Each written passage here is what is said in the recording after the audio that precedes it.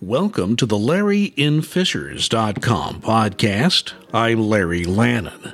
This is a chance for local people or people with a local connection to sit down and talk about what is going on with them in the Fishers community.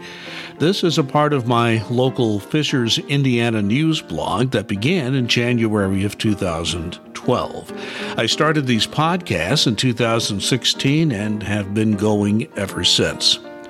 Now, here's the latest edition of the LarryInFishers.com podcast. I'm at the Hamilton East Library here in Fishers. I'm in the Ignite space, the AV room. Just want to remind everybody there's a lot of construction going on here, but the Fishers Library here is open. The Hamilton East Library would recommend you visit the Ignite space and find out all they have to offer here once you visit the library during their regular hours. It's my honor and privilege to have Yulia Tolstakov-Mast. She is a Russian-Ukrainian American, a resident of Fishers who spent time in Poland helping Ukrainian refugees. And when I found out about you, I absolutely jumped at the chance to have the opportunity to speak with you and have a chance to hear your story. So, Yulia, thank you very much for taking the time to be with me today. Thank you, Larry. It's my pleasure. I want to start off with this, kind of give people an understanding about your personal connections with both Poland and Ukraine. Well, I'm originally from Russia, and I was born and grew up in Rostov-na-Donu. It's a southern city, the largest, actually, city in the south of Russia, that it's about 60 miles from the border with Ukraine. So my grandparents are from Ukraine, from Odessa. I travel to Ukraine very often. Kyiv, Kharkiv, Lviv, Odessa. I know all those cities, and I speak some Ukrainian, very basic, and it's came from my grandparents who sometimes spoke Ukrainian, and I overheard them talking. And at the same time, because of our proximity to Ukraine, in my city we had access to radio in Ukrainian. So sometimes that was on. So again, I was just picking up some Ukrainian. And by the way, yes, my grandparents were from Ukraine on my mother's side, but they moved to, after the Second World War, my grandfather was in the military, in Air Force, and he was just stationed in a different city in Soviet Union at that time that ended up to be in Russia. So that's how they moved from Ukraine to Russia. And there are so many personal complications that come in between Russia and Ukraine. I want to talk about that. But I want to start with something else, because volunteerism, and this is a volunteer activity for me, the podcast and my news blog, but I think volunteerism is an important aspect of what I try to do in my retirement. It obviously is for you.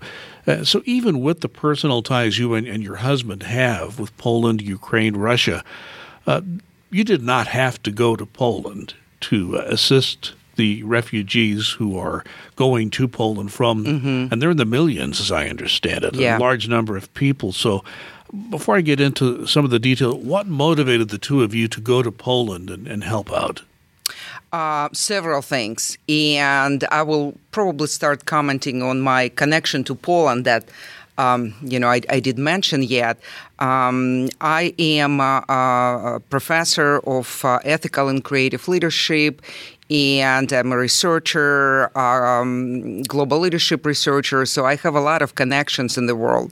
And I have two connections in Warsaw, in Poland. And as the war started, I was looking at what are those ladies doing, what are they posting on LinkedIn and other social media sites. And from just those interactions, I learned that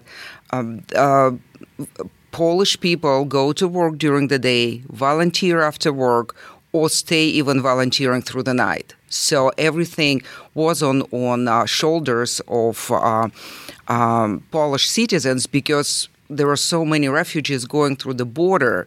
It's definitely an unprecedented situation in the world. So that was one moment when I thought, I work online. My teaching is in virtual space. So if Polish people can go to work during the day, volunteer in the evening after work, I can do the same. I can work during the day in Poland and volunteer as they do, because, again, I work in the virtual space. So that was one motivator. And the second is very personal and very, very important for me. And it touches on the subject of my relationships with my relatives in Russia. It's definitely complete denial, and it's almost impossible for me right now to interact with anyone. Only my cousin is the one that I keep in touch. The rest, I try to communicate what's going on, try to break through propaganda, but it's really almost impossible. So my motivation was to go and represent people in Russia who are silent. It's just me by myself, right? But that's what I thought. If one Russian is there helping Ukrainians, that's what I can do. And my husband, he's an American. He's from Fort Wayne, Indiana. And he was the first one who said, we need to go. And yes, and after this, I found ways and opportunities, and yeah. And your husband is still there. We can talk more about that later. Yes. I've read as much as I can. There's some very good journalists doing some very good work in Ukraine. Mm-hmm. And there was one story very early in this war that struck me a great deal. And I'm going to just briefly give it to you and to those listening. I want your reaction to it. It has to do with the interconnection that's been happening for decades between Ukrainian and Russian peoples. There was a group of Russian soldiers. They basically surrendered themselves in a Ukrainian village.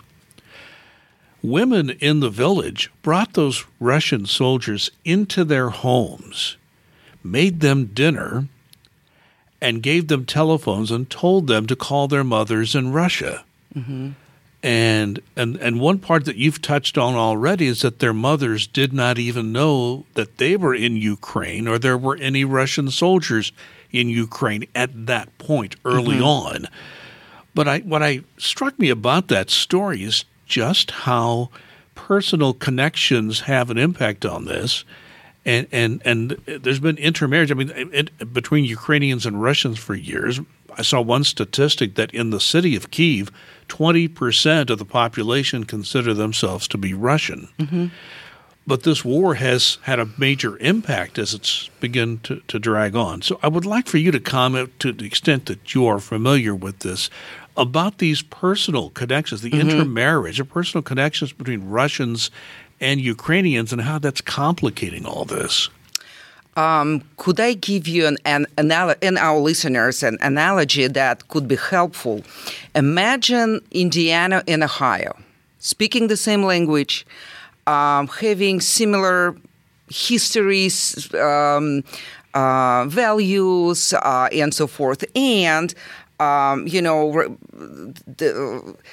imagine that they used to be part of one country, but separated after we had collapse of Soviet Union, so Russia became independent country, Ukraine independent country. So, but let's go back to Indiana and Ohio.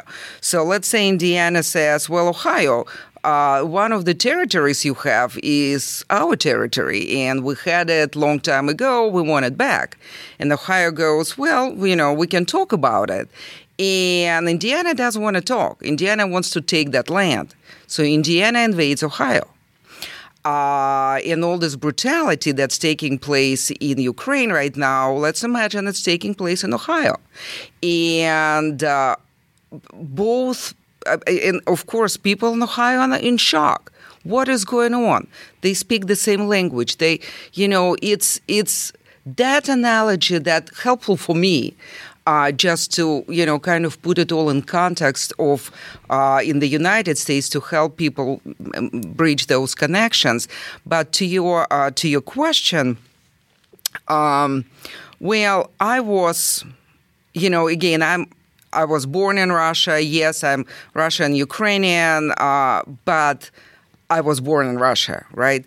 So when I traveled to Poland, I traveled through Switzerland. I was in Switzerland for a few days, and I was at the park, and I heard two Ukrainian women talking, and I understood they're refugees. They're talking about what happened to them, and I thought, I want to hug them. I want to show sympathy, but I'm an aggressor, right, in their eyes.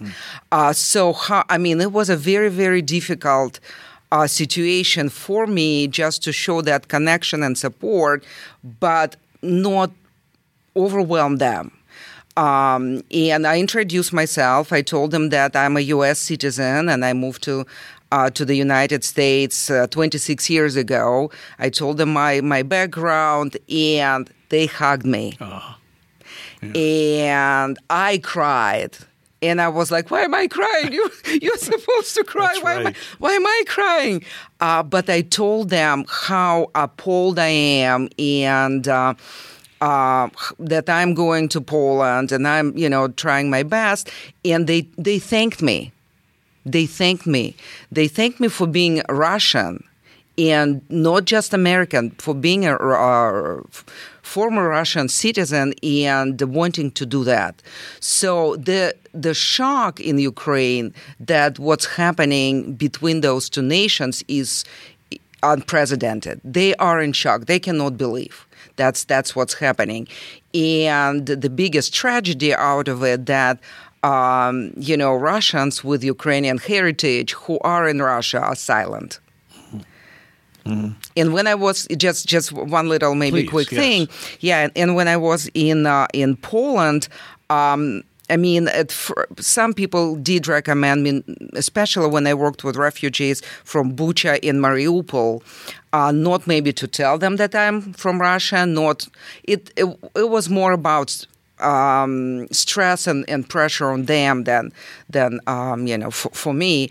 But they I introduced myself as an American, but they recognize my accent. I speak fluently. I speak Russian fluently, and the way I speak Russian is different how Ukrainians speak Russian. Mm-hmm. So everyone recognized that I'm from Russia, and everyone wanted to hug me and tell me their stories. My goodness. Well, let me talk about Poland for a moment, since you spent some time there. And again, I'm depending on news reports, and I want your perspective. Mm-hmm. And the questions come from what I have had a chance as an American to read about this.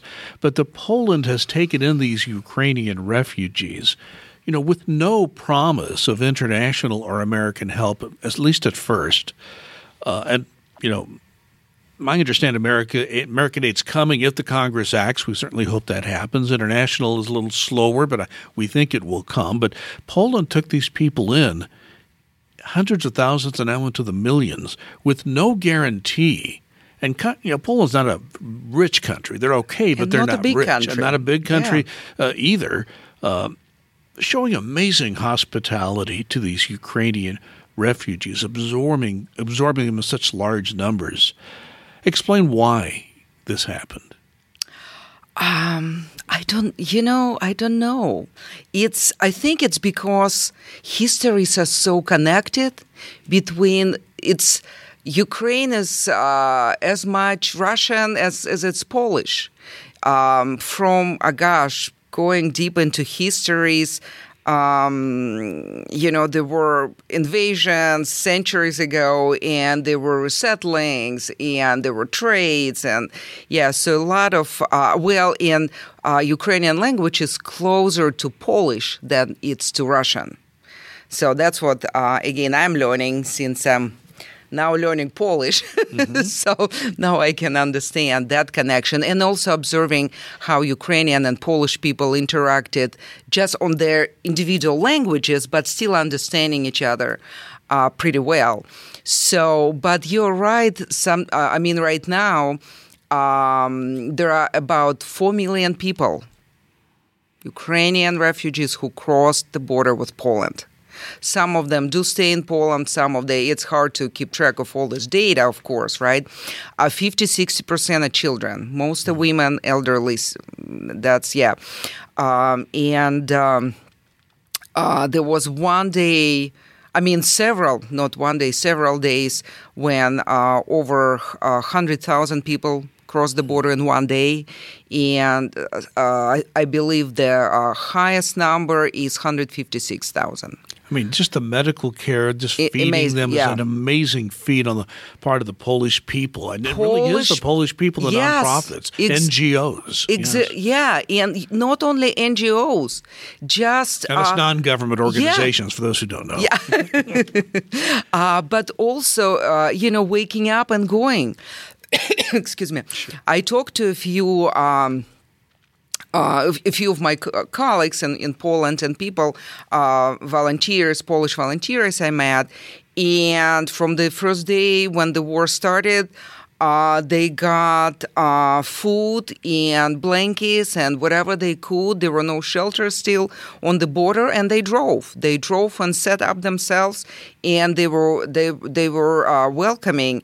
I also think, it's that unprecedented aggression from Russia, from Putin, that Polish people are afraid of. So they are there to support Ukraine because they hope if something happens, the world will support Poland. So, when you saw these refugees coming across the border and you were dealing with them, what trauma did you see? I hate to ask this question, but the world needs to know. Yeah. I'll just give you a few examples.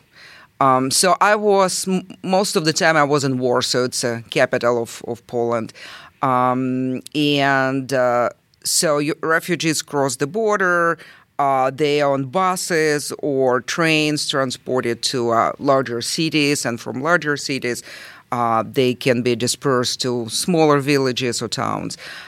So I was in Warsaw most of the time. And yes, I've heard stories, and again, people you don't ask them; they just tell you. They wanna share. They want the world to know. There is a little boy, teenager actually, 13, who told me a story about this interconnection, Russian-Ukrainian interconnection. His mom is Ukrainian. His dad is Russian. They're divorced. Dad is in Russia. And when this boy's area was bombed, he called his dad. And he said, "Dad, this is what's going on. Can you hear on the background?" And Dad said, "You're lying to me. It's fake news." And there were other exchanges of words. And after this, the boy said, "I don't ever want to see you in my life." That's tragic. That's what the boy is telling me. That's not his mom. It's the boy wants me to know, right? That's definitely trauma he will carry for many years. The cook she was very successful chef in Mariupol. And I met her and her daughter when I worked at the World Central Kitchen.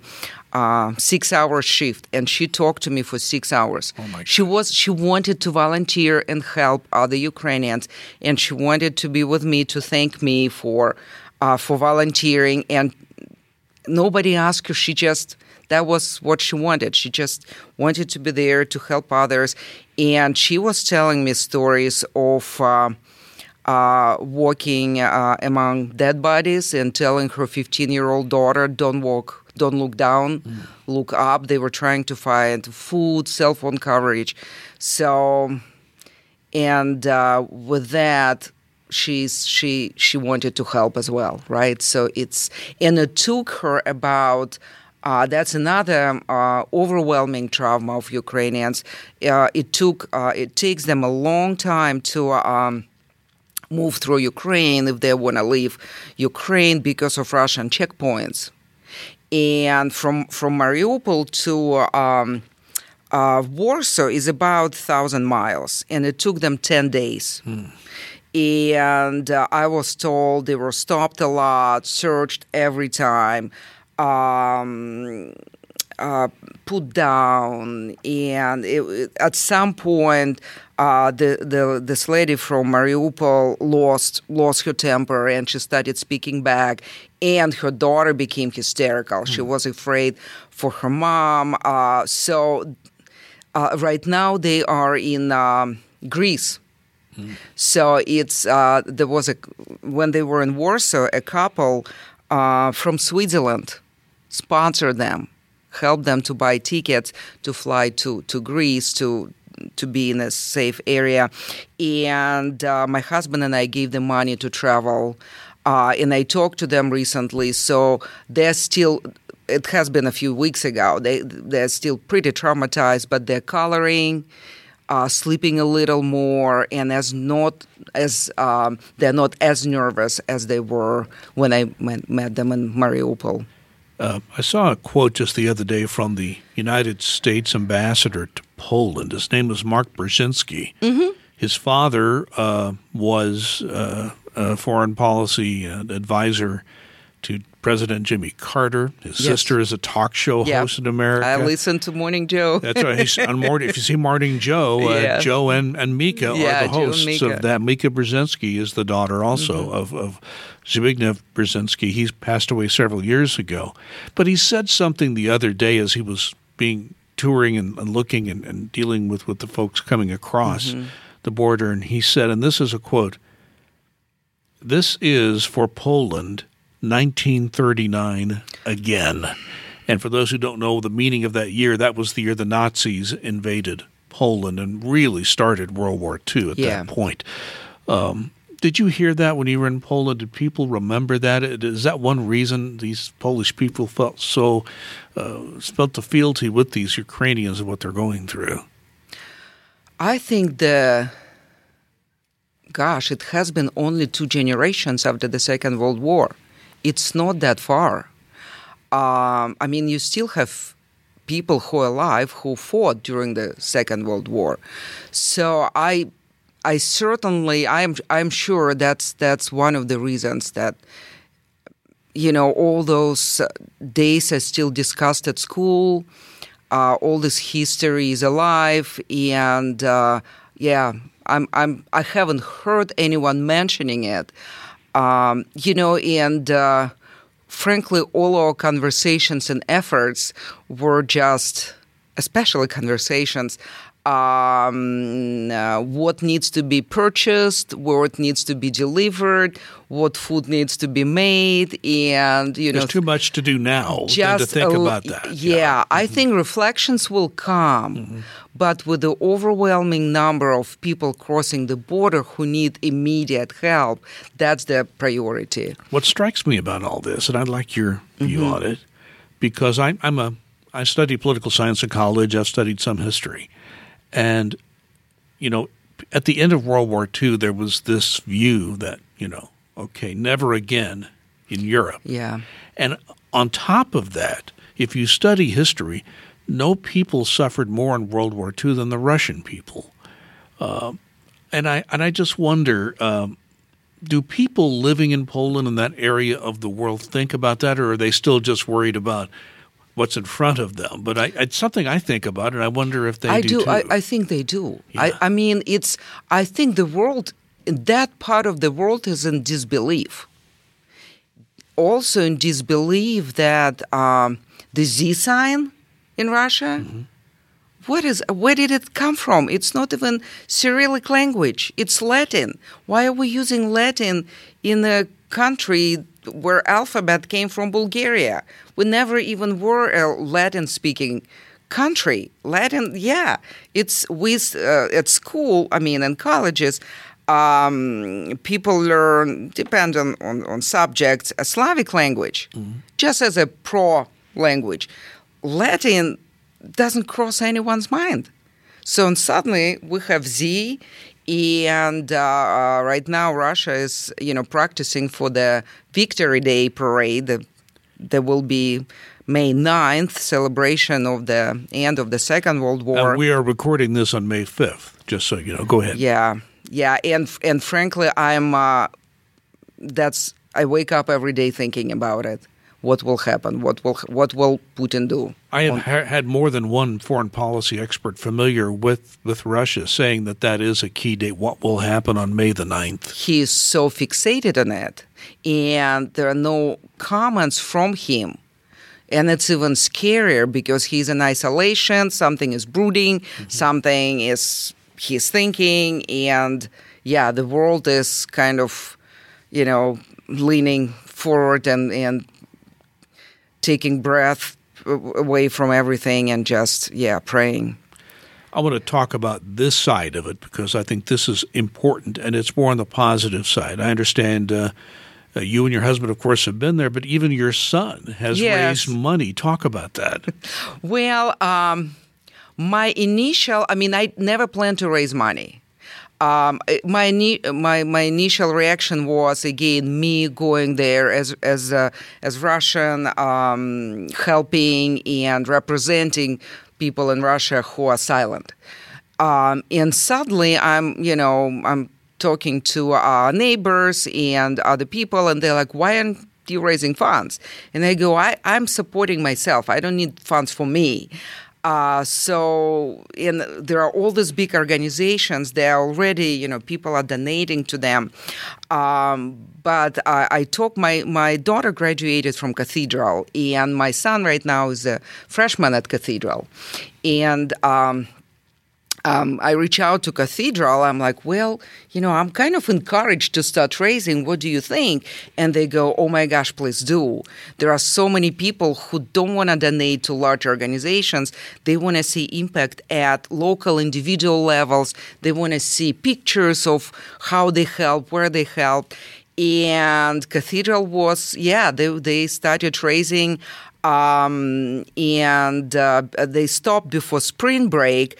But there was still some money trickled even during spring break, and they gave me recently a check for another amount that I already applied in Poland. So that was first. And second, Hoosiers started asking me, my coworkers, people at church. So I did GoFundMe.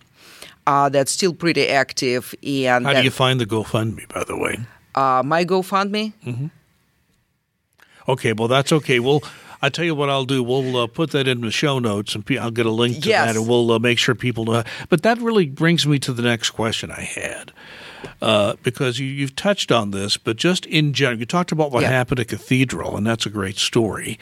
But let's say you're listening to this podcast, and you're thinking, I really do care about what's happening in that part of the world. How can I help? I won't be able to travel there. How can I help? What would your answer be to that person? World Central Kitchen. Amazing.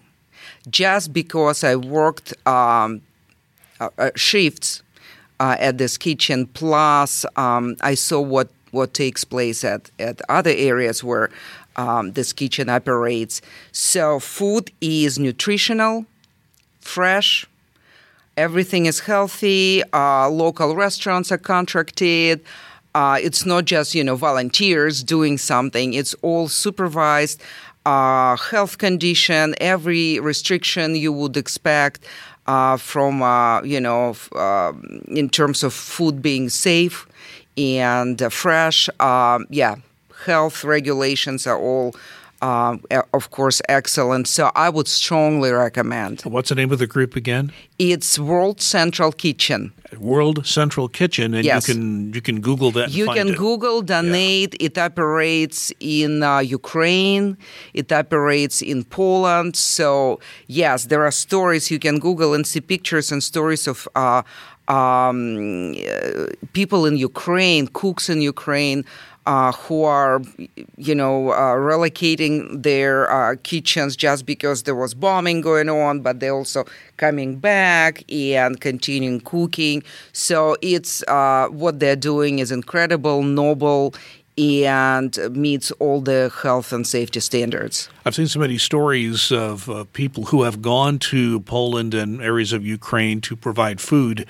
And they tell the stories of once they're up and running, they have their volunteers. The Ukrainian refugees insist on helping if they have any background in food service. They absolutely demand it. It's incredible. Yeah. They volunteer everywhere. I was at Torver Large Refugee Center and just helping sort clothing, and I bought pajamas for the center. So the capacity is about 5,000 people. So probably that's how many were at certain times. What I was overwhelmed with, so I registered as a volunteer. I go through all the checks and points. They take me to where I need to volunteer.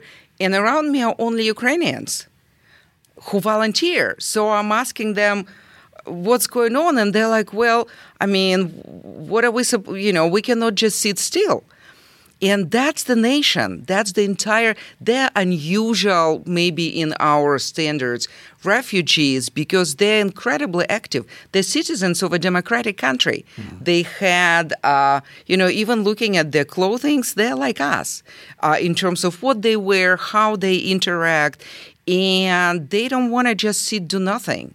They want to be active. They want to help right away to their neighbors and friends who are also refugees and help other people. They form little groups, even at refugee centers, based on their local locations, and they all support each other. It's of course it's very incredible, and many people told me, a few times I was trying to buy shoes, tennis shoes to, there were a few gentlemen and they were just almost in flip-flops. That's the only thing they had.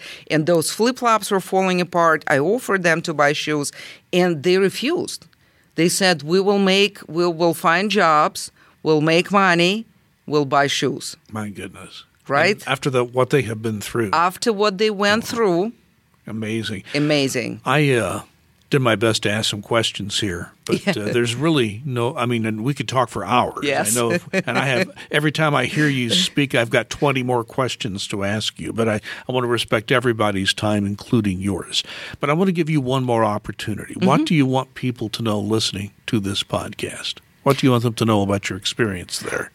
There are two organizations that I would very strongly encourage everyone to look into, and one is not-for-profit NGO. It's Indiana Support Ukraine. You can Google it. You can find it easily. So this is a very, very active organization that is trying to send supplies directly to Ukraine. So they are not connected with Poland as much as they're connected with Ukraine. And my husband, when he went to Poland last Thursday, he took 3 large bags with body armors, elbow pads for soldiers, military boots. It's, all those things are in huge demand, and there are contacts in Ukraine who help distribute that. So Indiana Support Ukraine has Amazon link with everything they need in terms of food and clothing for children, anything that's needed. So they have it all organized. So if you're able to donate, it would be amazing. And there is on Facebook, North America for Ukraine. And this is an amazing grassroots organization started by an amazing woman named Gina in Texas.